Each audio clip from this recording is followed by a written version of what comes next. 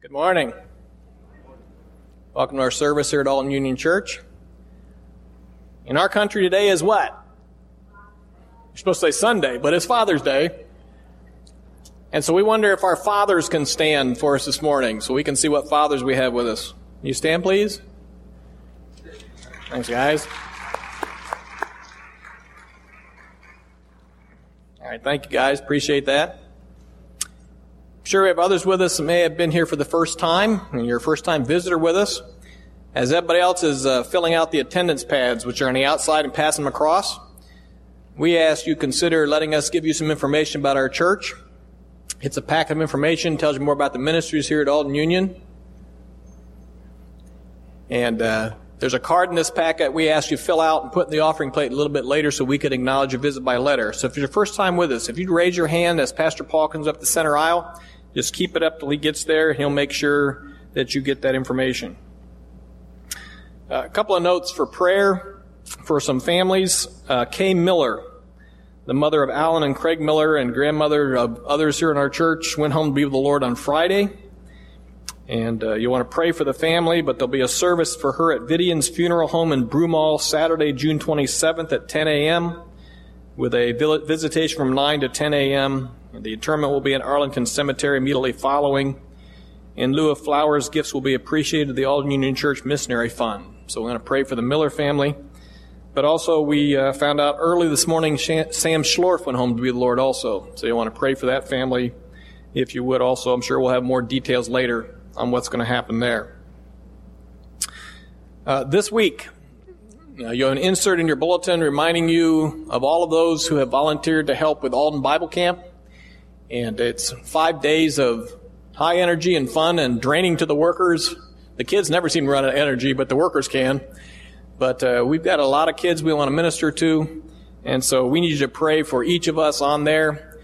I wonder if we have any workers this morning. How about if they stand? Anybody who's working with us this week wants to stand up and acknowledge you need prayer? There you go. Pray for some of these throughout the week. Pray especially for good health and strength through the week, that we can all stay healthy, if you would. Parents also read the announcement about Move Up Sunday, which is next Sunday in Bible school. And so you want to make sure, you should have already been informed by each department what's happening, but if not, pay attention next Sunday morning as we move those kids up to the next group. Also, in a couple of weeks, we go to our summer schedule of Sunday morning worship services. We have one corporate worship service from 9 to 10:15, and then Bible school from 10:30 to 11:30. So make sure you've noted your calendar, got it ready to go for that first Sunday in July, and throughout July and August we'll run that schedule. Evening service continues to meet at 6:30 p.m. in the evening, so that will not change. You'll notice we have an insert about the Centennial Picnic on September 26th. Long time ahead, but you want to make sure, again, you put it on your calendar. It's something to look forward to. We want to bring all the church together and kind of celebrate again what God has done here in 100 years. So you want to read about it, pray about it, but especially just make sure you note that you're going to plan on coming to that. The top of your order of worship is Philippians 4:19. It says, "We come to worship the God who will meet all our needs according to his glorious riches in Christ Jesus." And so this morning, we know God's the one who supplies all we need, but he's the God that we need. So let's join in prayer first thing this morning and remind ourselves of that. Father, we are thankful for the way you supply our needs every day, the way you've supplied our needs today, the way you'll supply our needs this morning spiritually by us listening to you, to your Spirit, to your Word, and putting into practice those things which you remind us about yourself. Will you help us this morning to look to you for our needs, that we look to you in our worship, that we focus on you, that we worship you in spirit and in truth, in a way that blesses and honors and glorifies you. We pray this in your name. Amen. A wonderful hymn that's been sung for hundreds of years, really. Number 8, if you'll turn to that. And as we sing through this, note in your mind all the different ways that God has demonstrated his goodness to us and continues to do that. Hymn number 8, we'll sing all 4 stanzas. Please stand with me as we sing. Praise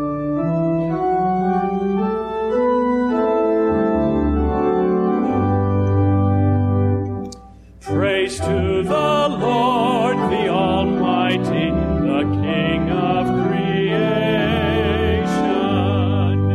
O my soul, praise Him, for He is thy help and salvation. All ye who hear, now to His temple draw near. Join me in glad adoration. Praise to the Lord, who o'er all things so wondrously reigneth, shelters thee under His wings, yea, so gently sustaineth. Hast thou not seen how all thy longings have been granted in what He ordaineth? Praise to the Lord, who doth prosper thy work and defend thee. Surely His goodness and mercy here daily attend thee. Ponder on you what the Almighty can do, if with His love He befriend thee. Praise to the Lord, oh let all that is in me adore Him. All that hath life and breath, come now with praises before Him. Sound from His people again, gladly for we adore Him. Now don't sit down. Go greet some folks around you and tell them you love them, you're glad they're here. Take your hymnal again, but turn way in the back to 718, not page 718, but reading number 718. It's called a Contemporary Affirmation of Faith. And I'll let you remain seated for this. It's fairly long, and so what I'd like us to do, I'm going to read the first section. It's in 4 sections, you can see there. Jesus Christ, God, His Father, the Holy Spirit, and we, His people. I'll read the first section. Men, would you please read the second section with me? Ladies, you can read the third section, which begins, we believe in the Holy Spirit, and then all of us together will read the last section. Another way of looking at what we believe in our faith.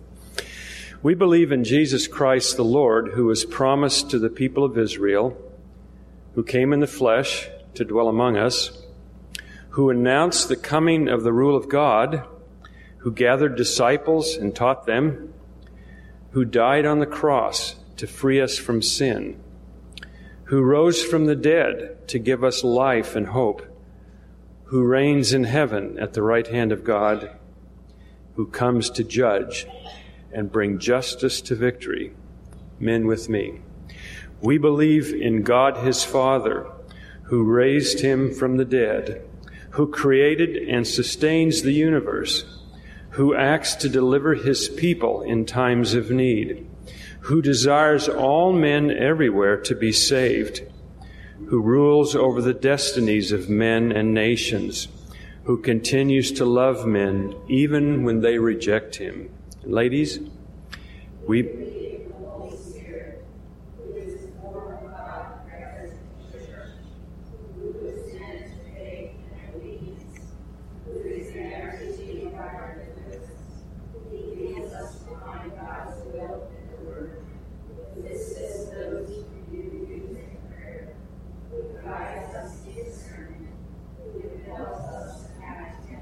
and everyone together. We believe God has made us His people to invite others to follow Christ, to encourage one another to deeper commitment, to proclaim forgiveness of sins and hope, to reconcile men to God through word and deed, to bear witness to the power of love over hate, to proclaim Jesus the Lord over all, to meet the daily tasks of his life with purpose, to suffer joyfully for the cause of right, to the ends of the earth, to the end of the age, to the praise of his glory. Amen.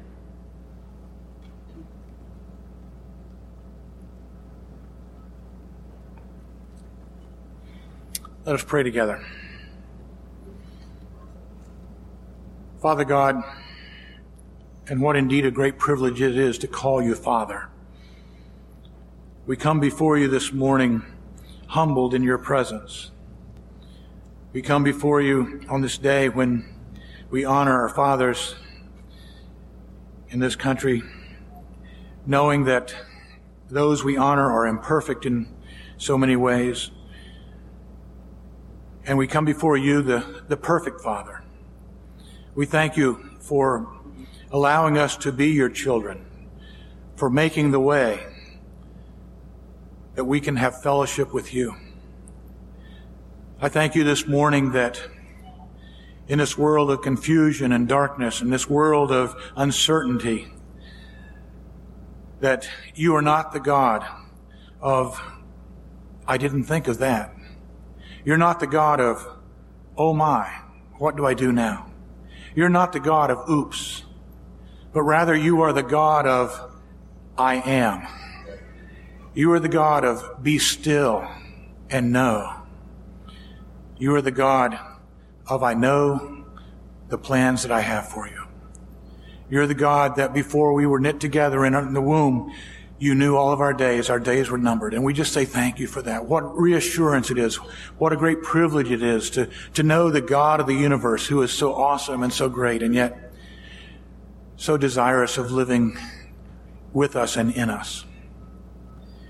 In this world, we see so many things that go on that are difficult to understand and impossible to accept on a human level.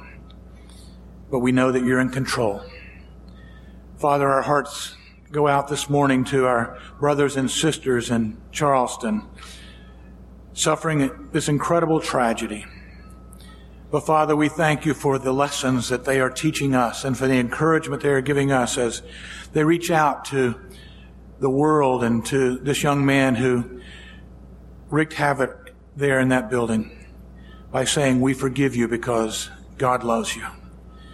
And Father, I pray that that community would be drawn together in a way that the world does not understand.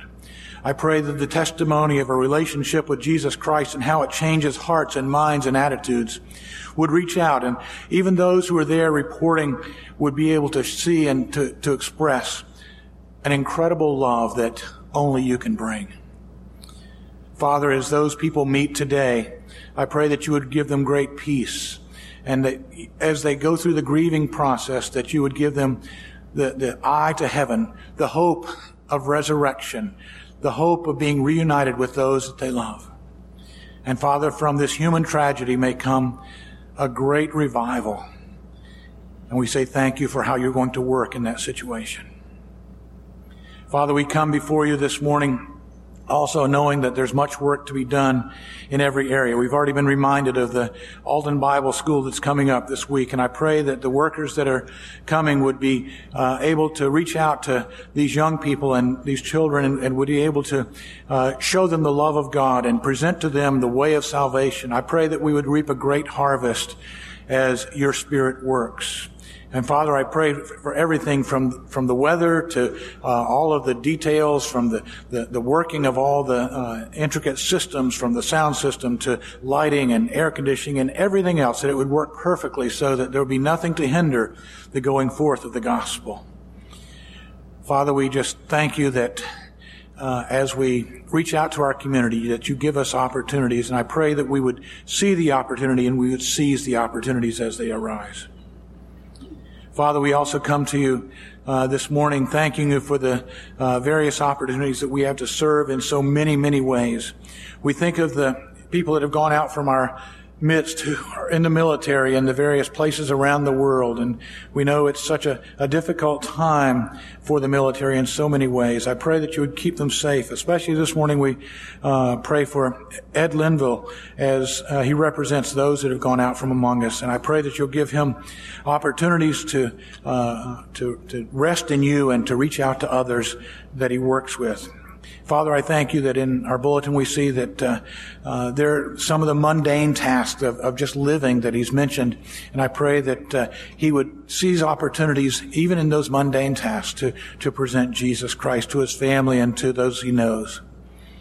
Father, we think of the college kids that are represented this week by Randy and Stephanie Miller. Father, as they're working in various jobs this summer, some taking summer courses, some interning in various places, Father, I just pray that you would give them a summer of refreshment and encouragement. I pray, Father, that you'll be opening their eyes to the opportunities that you're preparing them to perform in the years beyond college. And Father, most of all, I pray that you'll give them opportunities to present Jesus Christ in their world. Father, we thank you for the tremendous leadership that we have at this church. And I thank you for from the pastors to the elders to the trustees to all of the folks who serve in various capacities. I thank you for a church that is burdened for teaching God's Word and for reaching out to the community and to the world. And I just pray that each of these leaders would be encouraged this week. I pray that as they have opportunities to lead the flock in various ways, that you would encourage them. And Father, I pray that the flock would recognize the importance of praying for their leaders each and every day. Father, we think of those who are out working in vocational full-time service, our missionaries. Father, we thank you for a church that is so mindful of the missionaries that are out there. And I pray, Father, that as they go through this week, that you would let them know that we are praying for them. We think especially this morning of Jamie and Anita Farr working with Wycliffe Bible translators. And Father, this summer working with interns and on special projects that will help others to see the process of Bible translation. And Father, we just pray that you'll give them a great time of fellowship and a great time of service and ministry. And again, you would encourage their heart to know that we are behind them. And Father, as we have opportunities to share our love and prayers with them through email, through letters, through cards, through phone calls, I pray that we would take those opportunities. And Father, may your work move forward greatly through the Farrs and the others that we are able to support. Father, we also want to thank you for the tremendous year of celebration and looking forward with the 100 years, and to think that this church has been in this community for 100 years, impacting the community and the world for you. It's almost overwhelming. But I pray, Father, that as we look forward, that the next 100 years will be even greater. And Father, we just pray that as we go through the various festivities and the various activities, to remind ourselves of how faithful you have been and how faithful you will continue to be. I pray that we will be reminded that you're not a God of change, that you're a God that is the same yesterday, today, and forever. You're a God that in eternity past said Alden Union Church will be here at this time for this purpose, and you haven't changed it. Father, we thank you for the opportunity to know the God of the universe. And as we look forward this morning for a week of service, a summer of service, a year, and eternity with you, I pray that you will bless our efforts, that you will encourage us, and we will constantly be giving you the praise and the honor and the glory for who you are and what you would desire to accomplish. It's in the name of our precious Savior, the Lord Jesus Christ, that we pray, and we thank you in advance for all that you're going to do. Amen.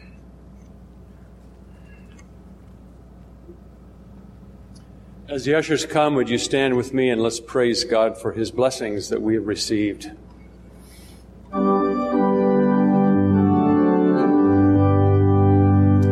Praise God from whom all blessings flow. Praise him, all creatures here below. Praise him above, ye heavenly hosts. Praise Father, Son, and Holy Ghost. Amen.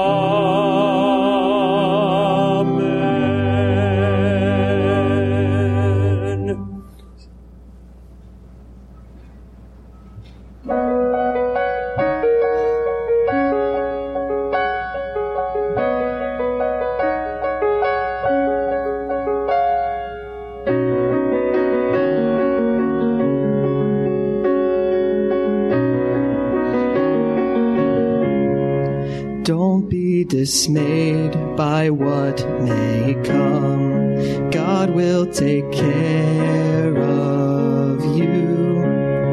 Rest beneath his wings of love.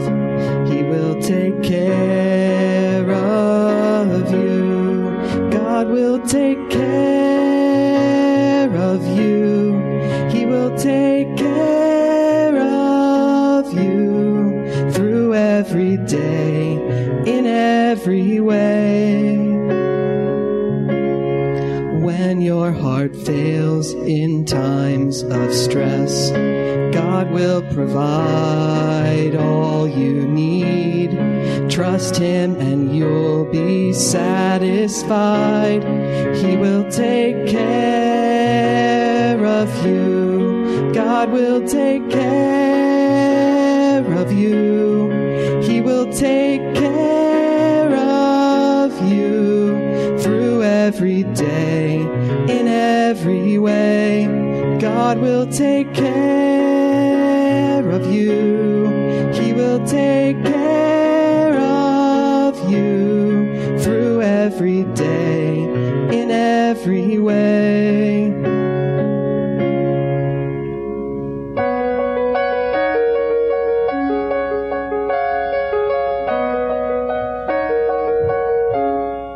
He clothes the lilies of the field and feeds all the birds of the air. You're worth so much more to him than these. He will take care of you. God will take care of you.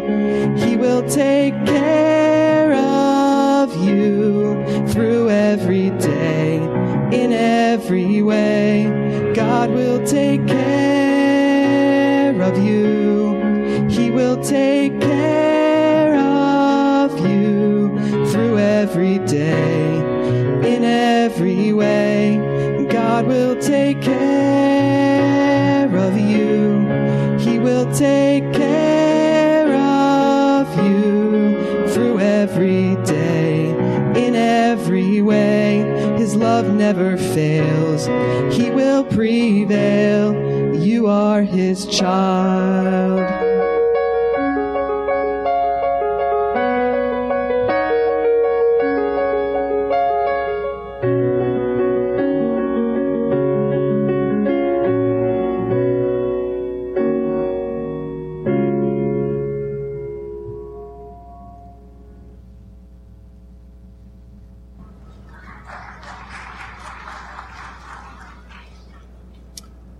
There's children's here. It's time to go to kids' worship.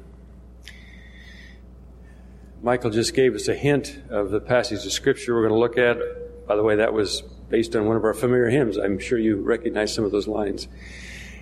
We're going to read together from the screen. I think it's good for us as believers to speak God's Word together. As is my practice, I'll read the light, harder to see print, and you read the bold. Let's stand as we read God's Word.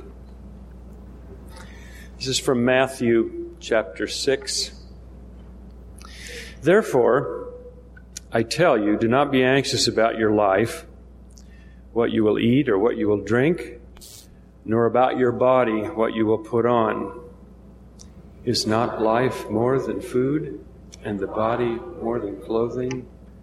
Look at the birds of the air. They neither sow nor reap nor gather into barns, and yet your heavenly Father feeds them. Are you not of more value than they? And which of you, by being anxious, can add a single hour to his span of life?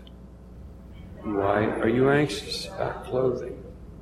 Consider the lilies of the field, how they grow. They neither toil nor spin. Yet I tell you, even Solomon in all his glory was not arrayed like any of these. But if God so clothes the grass of the field, which today is alive, tomorrow is thrown into the oven, will he not much more clothe you, O you of little faith? Therefore, do not be anxious, saying, what shall we eat? Or what shall we drink? Or what shall we wear? For the Gentiles seek after all these things, and your heavenly Father knows that you need them all. But seek first the kingdom of God and his righteousness, and all these things will be added to you. Therefore, do not be anxious about tomorrow, for tomorrow will be anxious for itself. Now stay standing, and if you'll take your hymnal, turn to number 61, and we'll sing about some of those blessings that allow us not to need to worry.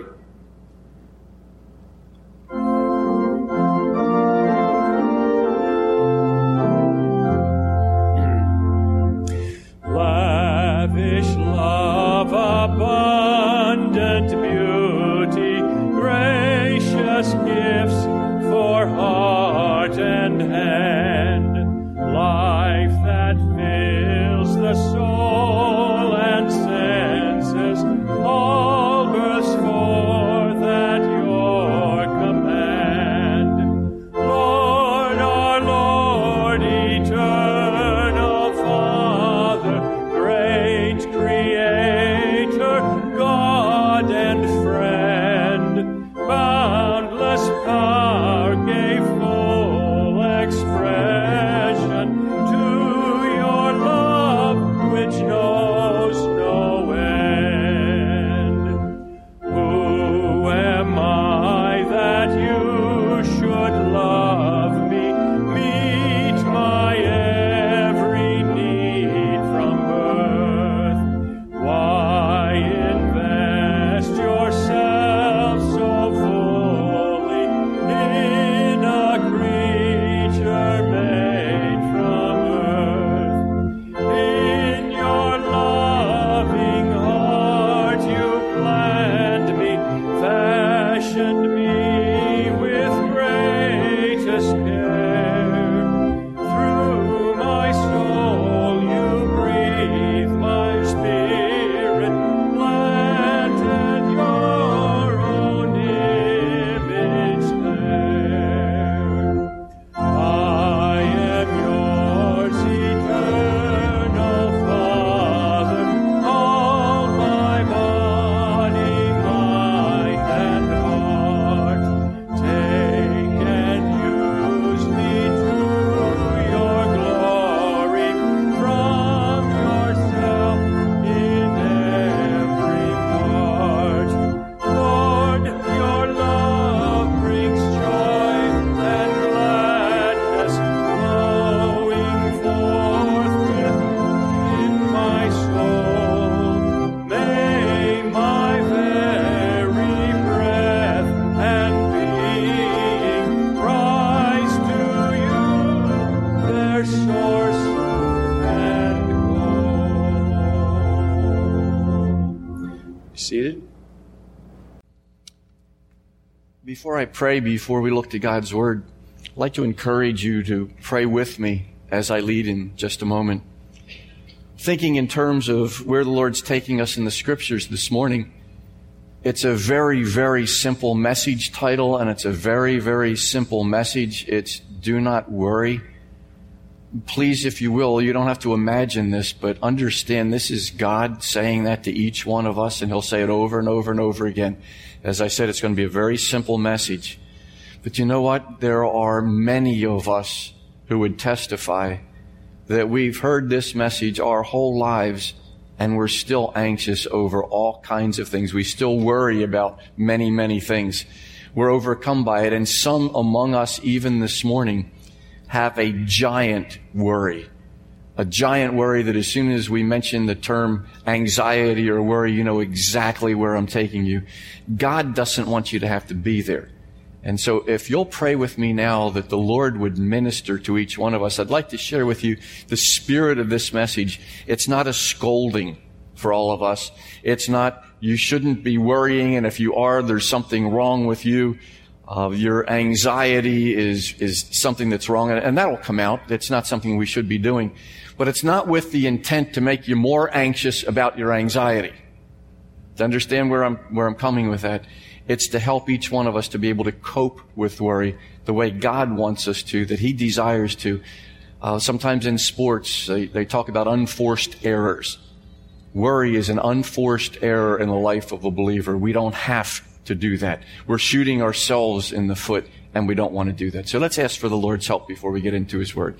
Heavenly Father, the expression lives with many of us, you can't teach an old dog new tricks. We're so good at this worrying. We're anxious all the time, and nothing's going to change us.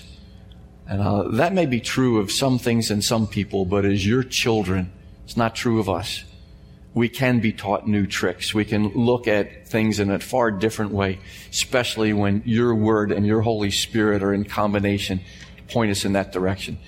We simply ask that you'd help us to be cooperative with you, and we thank you in Jesus' name. Amen. The word therefore shows up a lot in the Bible. In fact, if you have the ESV in front of you, the word therefore will appear 915 times.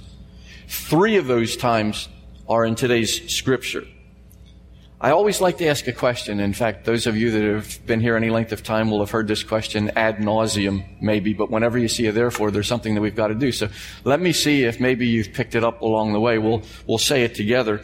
The question, whenever we see a therefore, we ask the question, what is the therefore? Well, we've got 3 of them this morning.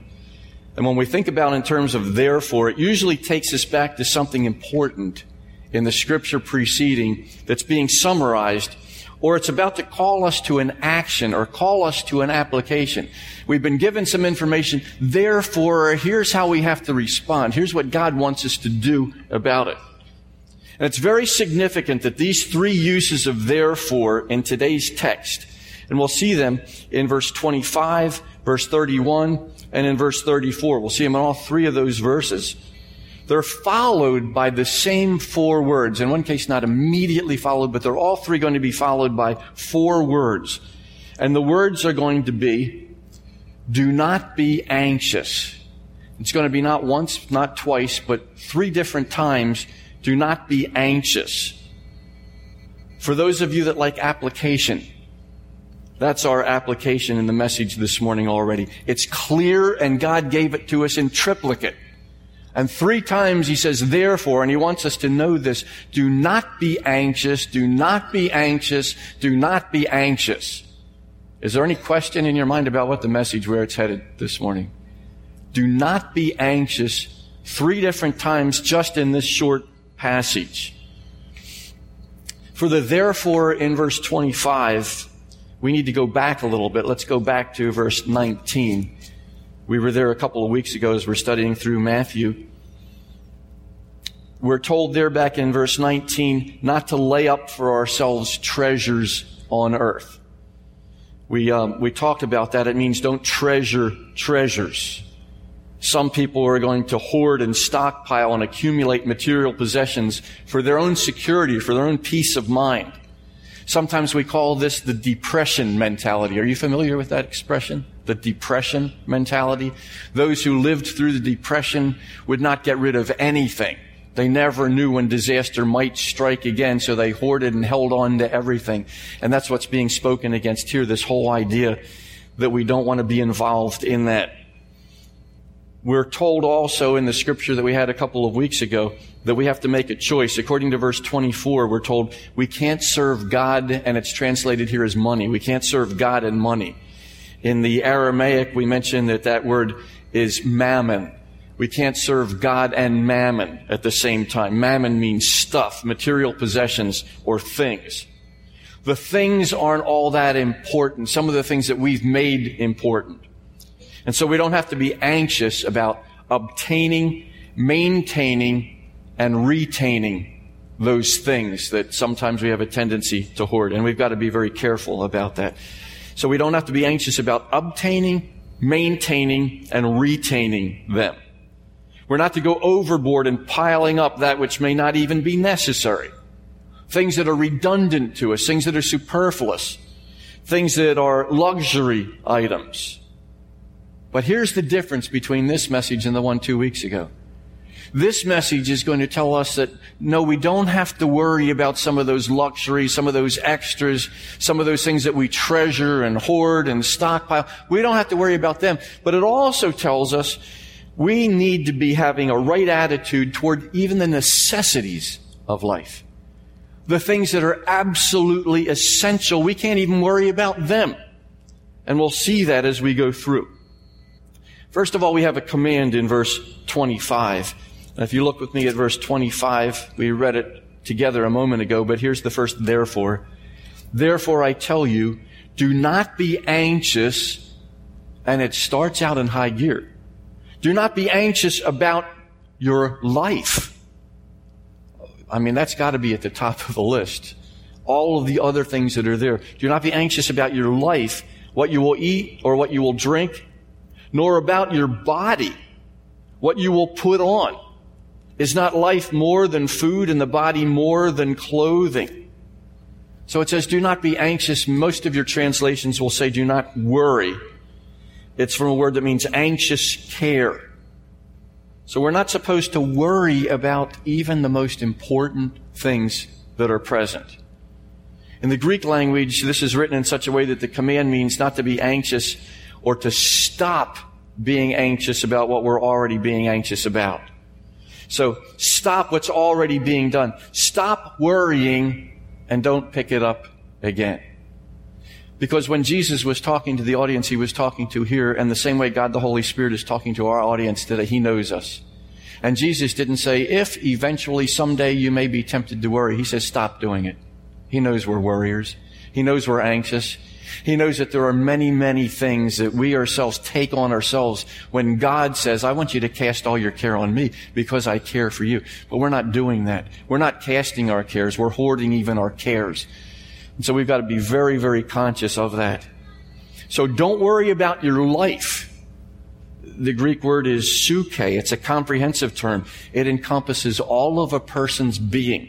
That's physical, emotional, mental, and spiritual. Don't worry about that. Well, that sounds unrealistic. I certainly need to worry about that. And I need to worry about my body. Doesn't the media today tell us we need to worry about our body? I mean, we've got to exercise, we've got to eat the right food, we've got to get the right amount of sleep, and to get the right amount of sleep, we've got to get the right mattress, to get the right amount of food, we've got to get the right stores, we've got to get everything right. We've got to worry about that constantly. That's got to be an obsession with us if we look around in our world today.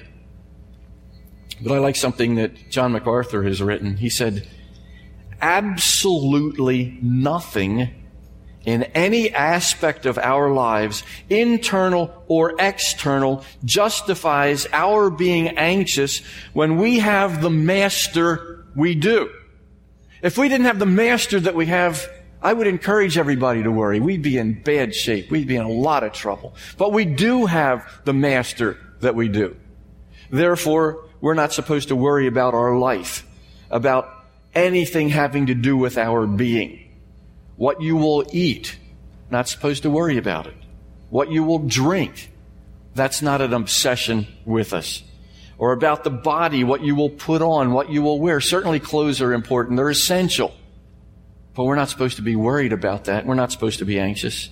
Is not life more than food? The body more than clothing? Man shall not live by bread alone. There are things that are more important, including the Word of God Himself. So the point is, we're not to be consumed with anxious care about even the necessities of life. Certainly not the luxuries, the extras, the baggage, the stuff that we hoard. We're not supposed to worry about that. But we're not even supposed to worry about life itself and our bodies, and there can't be anything much more important than that to a human being. But God says you don't have to worry about that. You don't have to live like everybody else who doesn't have a Father like we do, God the Father Himself. We hear the expression, don't sweat the small stuff. Have you heard that? Don't sweat the small stuff. You know what this is saying? Don't sweat the big stuff either. It says don't sweat anything. God wants us to be free from that bondage of anxiety and worry. And Jesus, in telling us this, gives us, I call it 3 considerations or 3 examples that He has for us in verses 26 through 30. The first one has to do with the birds. And he says, look at the birds of the air. Now, if you look at the bird that's pictured on the screen right now, looks like he's got some food. And that's not from my bird feeder or any of my bird feeders. God's providing for these birds, and he has for a long, long, long time since creation. The birds have it pretty well off. What do they have to do to provide food for themselves? Well, not a whole lot. All they have to do really is eat it. They do have to look for it. They've got to forage for it. They've got to be creative sometimes in how they get under your vegetable garden netting to get to the vegetables. The birds have to do that, but that's a God-given instinct he's given to the birds to forage for their food, to be creative. But they're not worried about it. They don't do anything in order to accomplish that. Driven by a God-given instinct, not worrying about where the next meal is coming from. They don't plant seeds. They don't harvest anything. They don't store food in barns. At least they don't plant seeds deliberately. Sometimes they do it unwittingly. Yet it says your heavenly Father feeds them. He takes care of the birds. Interesting. We think about that and we think about the sparrows and we think that, okay, maybe in passing that's something that the Bible mentions, but it's not in passing. It's all over. Job 38:41. Who provides for the raven its prey when its young ones cry to God for help and wander about for lack of food? Psalm 147 verse 9. He gives to the beasts their food and to the young ravens that cry. What's the lesson so far in that for each one of us? Well, with regard to worry or anxiety, worry is unnecessary. It's not something that we need to do. Somebody might say, well, I know you're going to say we shouldn't be worrying, but there are some good features of worry. Actually, there aren't. There is no good feature of worry. You don't need to worry because the implication from the question is that you have more value than birds. Are you of not more value than they are? That's rhetorical because the answer is absolutely yes. You are of much more value than the birds. And if God takes care of them, won't he take care of his children that he loves, that Jesus came and died for? Won't God take care of us without a need for us to be worried about that all the time? So 3 considerations or 3 examples. One of them is the birds. There's another one that we see in verse 27, and that's simply telling us that worry is foolish. Worry is foolish. And who among us will be able to prolong his or her life even an hour by worrying about it? Think about that for a moment. Let that sink in. We're not going to live an hour longer if we worry about what's happening or what's going to happen tomorrow or the next day or after that. It's not going to help us at all in any way whatsoever. And so we understand that worry is foolish. Do you realize you can actually shorten your life by worrying, but you can't lengthen it? You can shorten it a lot. Here's what somebody has said. The English term worry comes from an old German word meaning to strangle or to choke. That's exactly what worry does. It's a kind of mental and emotional strangulation which probably causes more mental and physical affliction than any other single cause. You can worry yourself to death, but not to life. It does us absolutely no good. The third consideration. We've got the birds to look at. We've got the foolishness of worry to look at. And now we consider the lilies of the field. They help answer the question, why are you anxious about clothing? That's what Jesus wants to know. Why are you anxious about clothing? Well, the lilies don't work to make clothes. The lilies at that particular time may not look like this lily, but the point that Jesus is making is that not even Solomon in all of his glory. And remember, Solomon was the richest one around. He was absolutely the richest. He was also the wisest. He could have any clothing that he wanted to from the best tailors and seamstresses all over the world. He could have anything he wanted, but not even Solomon was dressed like one of these flowers in all of their exquisite beauty. And we see that beauty, and if you were to examine that under a microscope, it would be amazing to see the detail that is there. And the point is, if we're looking at the birds of the air, what do they do to provide, not the birds, looking now at the lilies of the field. They don't work to make their clothing at all. They don't knit. They don't crochet. They don't spin. They don't darn. They don't sew. They don't baste. They don't stitch. They don't hem anything. They're the only words I know about sewing. And I didn't check with Beth. But you can add all the rest of the words there. The lilies of the field don't do any of that at all. So what's the lesson in all this for us? If you look at verse 30. But if God so clothes the grass of the field, which today is alive and tomorrow is thrown into the oven, will He not much more clothe you? And then he adds this, O you of little faith. God loves each one of us, and He's going to take care of us. If He takes care of, it's referred to here as grass that's going to be burned in the oven. If He takes care of that, takes care of the flowers, takes care of the birds, shows us how foolish worry is He not going to take care of you, the one that He loves more than anything that we can even begin to imagine? But you notice in verse 30 that worry is seen here as a faith issue. It's a faith issue, O you of little faith. Can't you grasp that? Don't you understand that God is not going to let you down? How much do you trust the one who tells you not to be anxious?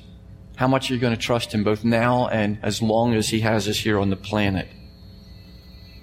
We go a little further in this text. The command is going to be repeated. It's actually going to be repeated 2 more times in verses 31 through 34.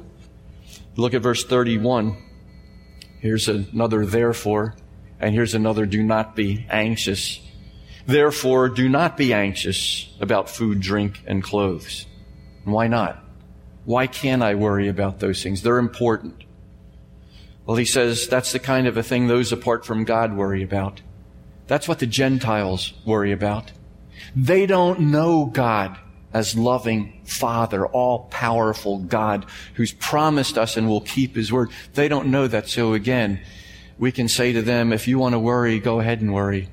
I would worry if I were in your shoes as well, but I don't have to do that. I don't have to be anxious because I know the God of this universe. And Jesus says, our Heavenly Father knows what we need. I don't even have to tell Him about that. He knows. He knows and He cares. That's a great combination. Verse 33, one of the key verses in the Bible, starts out with but. The Gentiles are seeking after such things. Our Heavenly Father knows that we need them all. But, it says, even though we need all of these things, seek first the kingdom of God and His righteousness. And all these things will be added to you. All these things, what you will eat, what you will drink, what you will wear, all these things God will add on when our priorities are right. We're going to seek first the Lord and His kingdom. We studied that in the Lord's Prayer. Your kingdom come, your will be done on earth as it is in heaven. That's how we're supposed to live as believers in the Lord Jesus Christ, seeking Him first. It's a matter of priority. God says, don't worry about those other things. If you want to worry about anything, and this isn't a worry, but this is putting all of our energy into seeking first His kingdom and His righteousness, He'll take care of the light work. He'll take care of all the other things that are involved.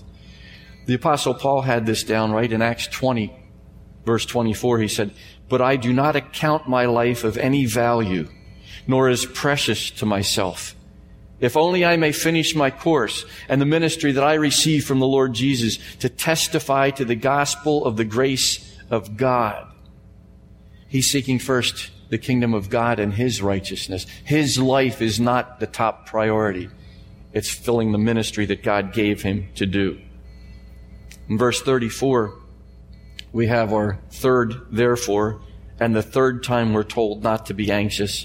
We're also told in verse 34 that we're supposed to be living one day at a time, not letting tomorrow rob us of the joy of today, understanding what God has for us today, not worrying about next week, not worrying about that doctor's appointment, not worrying about that job interview, not worrying about that anything that's going to be coming up next week. Don't let that be robbed, or don't let that be a robber of the joy that we have today. So we're looking at a command from God in triplicate so far in this brief text that if properly obeyed can free us from the awful, gripping, gnawing, paralyzing bondage of anxiety, worry, fear, whatever we want to call it. Our lives can be instantly changed if we make a commitment right now before God to take Him at His word and cast our care on Him because He cares for us. To recognize that He's the one that has to worry about the things that we've been worrying about, and He's certainly not going to worry about it because He can take care of all of that. But we can't stop here because we have the same command found elsewhere. And I'd like to invite you, if you will, to turn with me to Philippians chapter 4, please. Philippians chapter 4. This is the same command, but if I can say this, even more clear than we have in Matthew 6, if you think that's possible. And I believe it's even more clear here in Philippians chapter 4. And here's what we're told as believers. Do not be anxious. We've heard that before, haven't we? Do not be anxious. So this is the fourth time. But there's a two-word prepositional phrase that follows that we haven't heard before today yet. And this, I believe, is what makes it even clearer to us. Do not be anxious. And what does it say on the screen? Do not be anxious about, do you notice the emphasis on the word anything? Do not be anxious about anything. But in, what's the next word? Everything. By prayer and supplication with thanksgiving, let your requests be made known to God, and the peace of God which surpasses all understanding will guard your hearts and your minds in Christ Jesus. Some of you have heard me speak about those verses before. But what we're told is not to be anxious about anything, but in everything we're told that we're to talk to God about what it is that we might be anxious or worried about. And you know as well as I do that the worry is always at the door.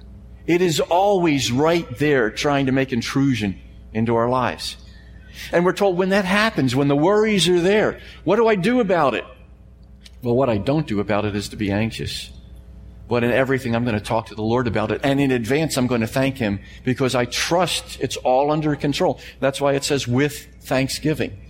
We're supposed to let our requests be made known to God. And when we do that, something takes guard of our heart. The peace of God does. It's a military term. It literally guards our hearts against the enemy penetrating. The enemy's always going to be there. It's so easy to worry because the circumstances of life are always there trying to intrude.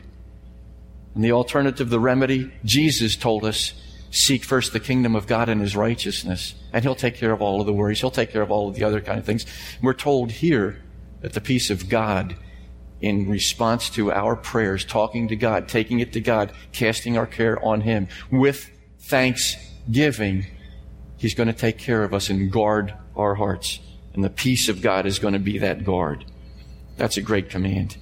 Do you know what? Do not be anxious about anything is also in present imperative.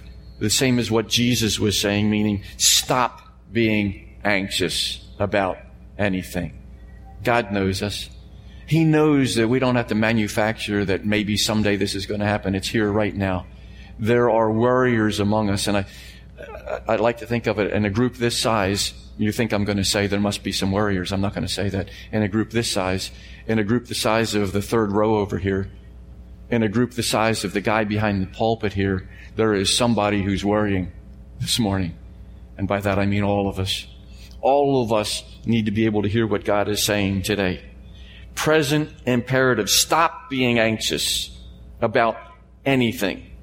Little quiz. I want to see if you're with me. How many things does God want us to be anxious about? None. Yeah, you're with me. I'm glad. And to be sure we haven't misunderstood, it goes on to say, but in everything. But isn't that unrealistic? A lot of people would say that's unrealistic.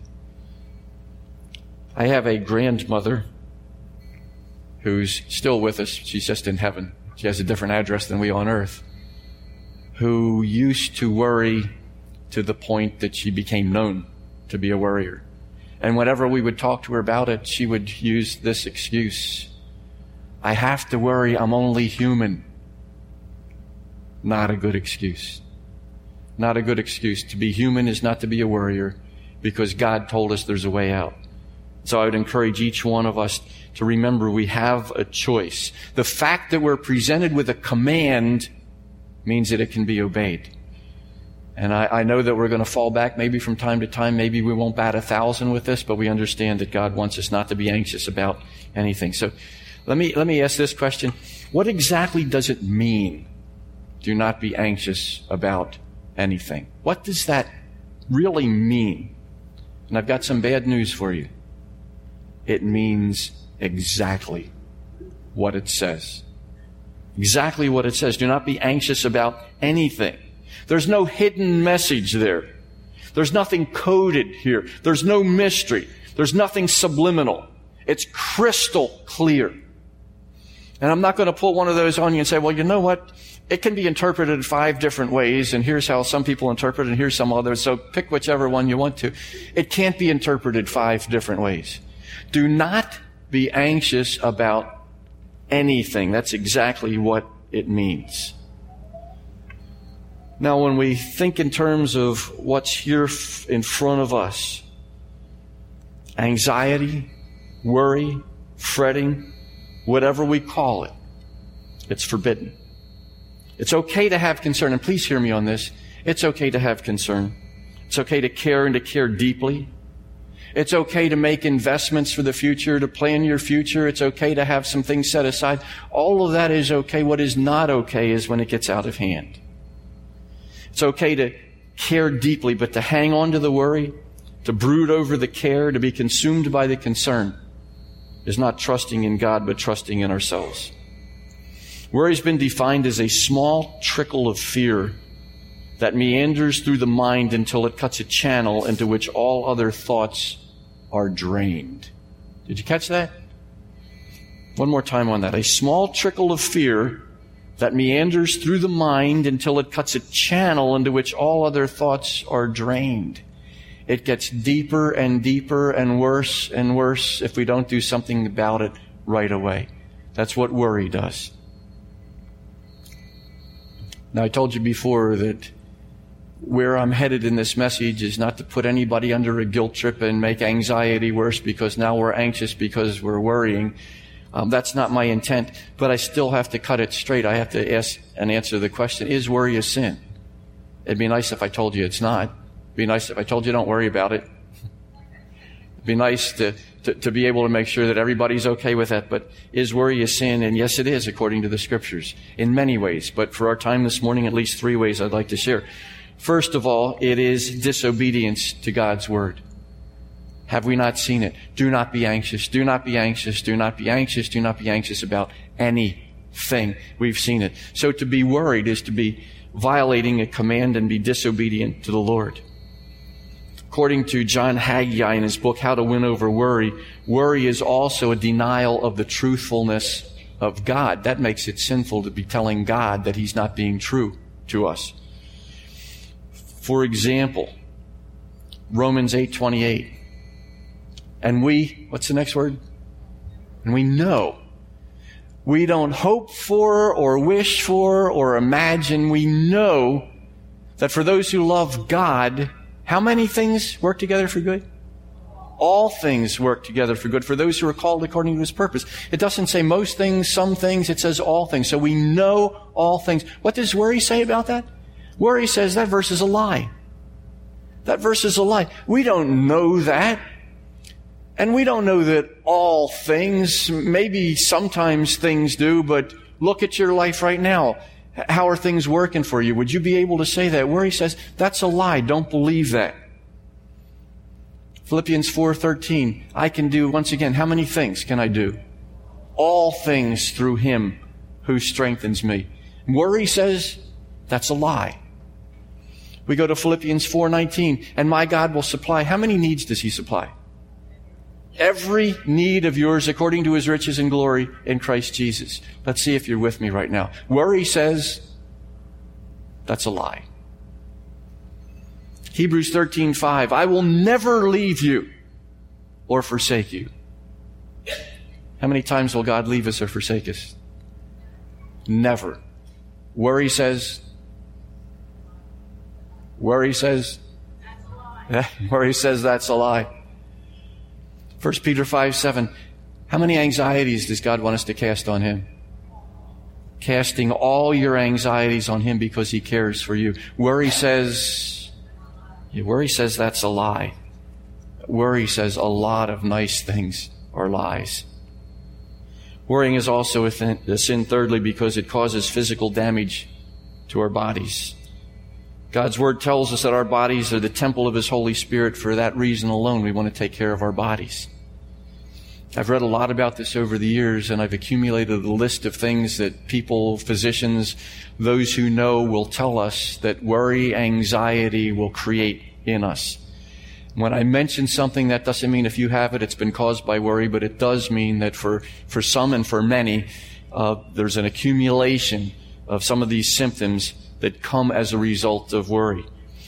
Worry can cause heart trouble, high blood pressure, asthma, rheumatism, ulcers, colds, thyroid malfunction, arthritis, migraine headaches, blindness, and many stomach disorders.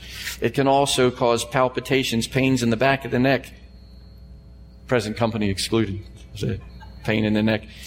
Indigestion, nausea, constipation, diarrhea, dizziness, unexplainable fatigue, insomnia, allergies, and temporary paralysis. Some of you are saying, I've got all of those. Some of you are saying, you read my doctor's report. What happened to the Privacy Act and all of those things? According to one writer, the Mayo Clinic stated that statistically 80% of their total caseload were ill either in reality or artificially due directly to mental stress. Not too long ago, there appeared an article in a leading medical journal entitled, Is Stress the Cause of All Disease? That's gone past the 80% I just mentioned. Is stress the cause of all disease? The author of the article says that at the beginning of the century, bacteria were considered to be the center of attention. Today, mental stress has replaced bacteria. Does worry help us at all? Think about that for a moment, because you could be sitting there saying, you know what?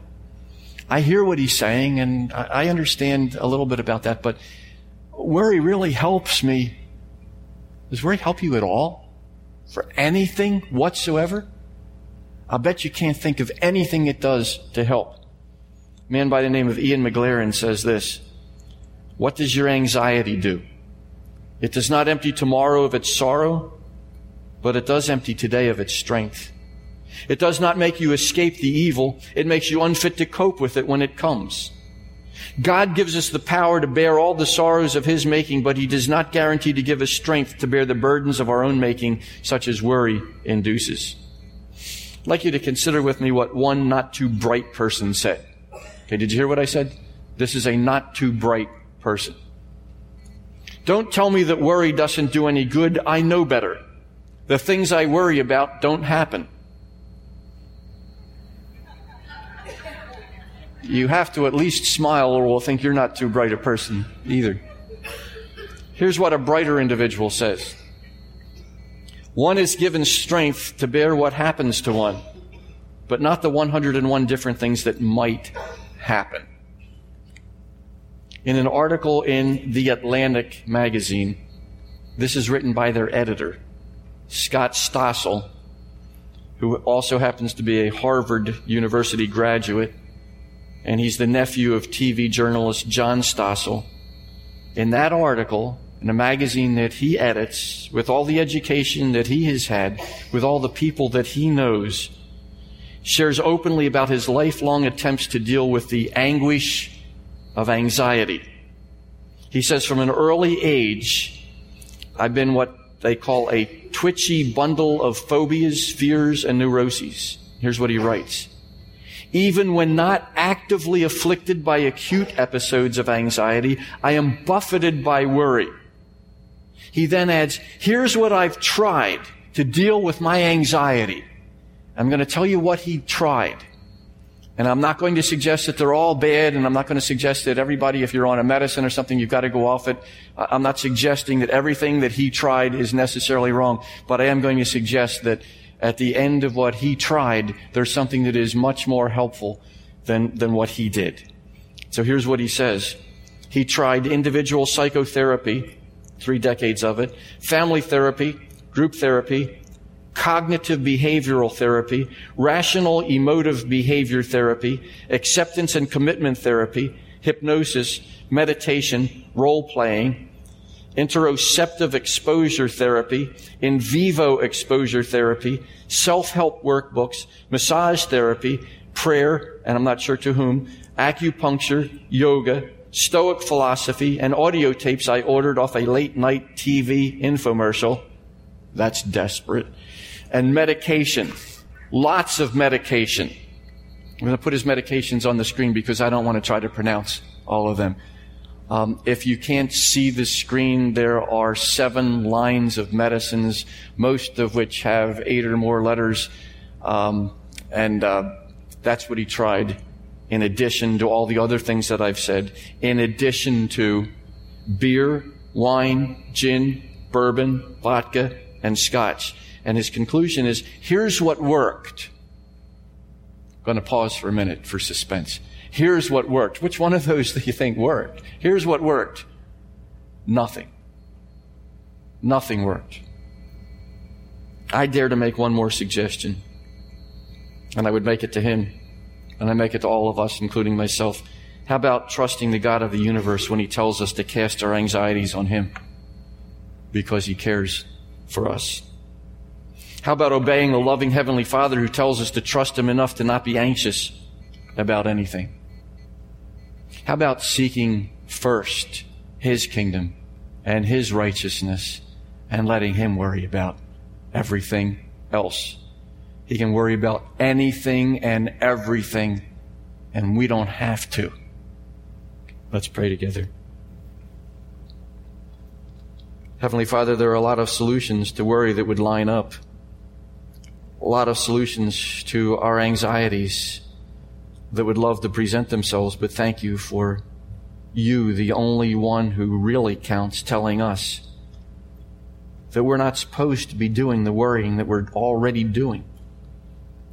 And I would pray that you would help us, with the help of your Holy Spirit, to make that resolution, that commitment, that we're going to live a new life. We're not going to be under bondage any longer. We're going to be free. We're going to be free because we've got the truth that sets us free in your word. We thank you for that. We thank you in Jesus' name. Amen. Take your hymnal and turn to number 57. Sort of a setting of the verse from Peter. And if you'll stand, let's sing this through twice.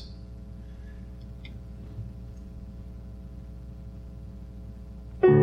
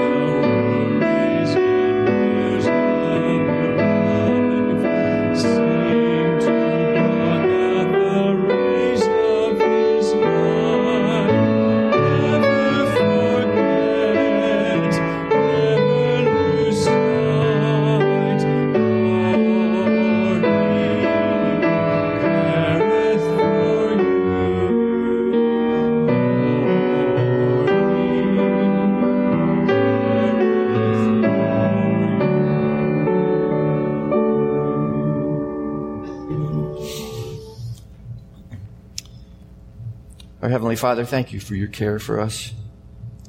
I pray for all of us, but especially for those who right now have a giant worry, and they immediately are drawn to that. They know exactly what's being referred to, that giant worry. It's been around for a while. Doesn't seem like it will go away or can go away. Pray that there would be those who can release that to you even this morning, who can release that and let it go and cast that on you. Thank you that you care. Thank you in Jesus' name. Amen.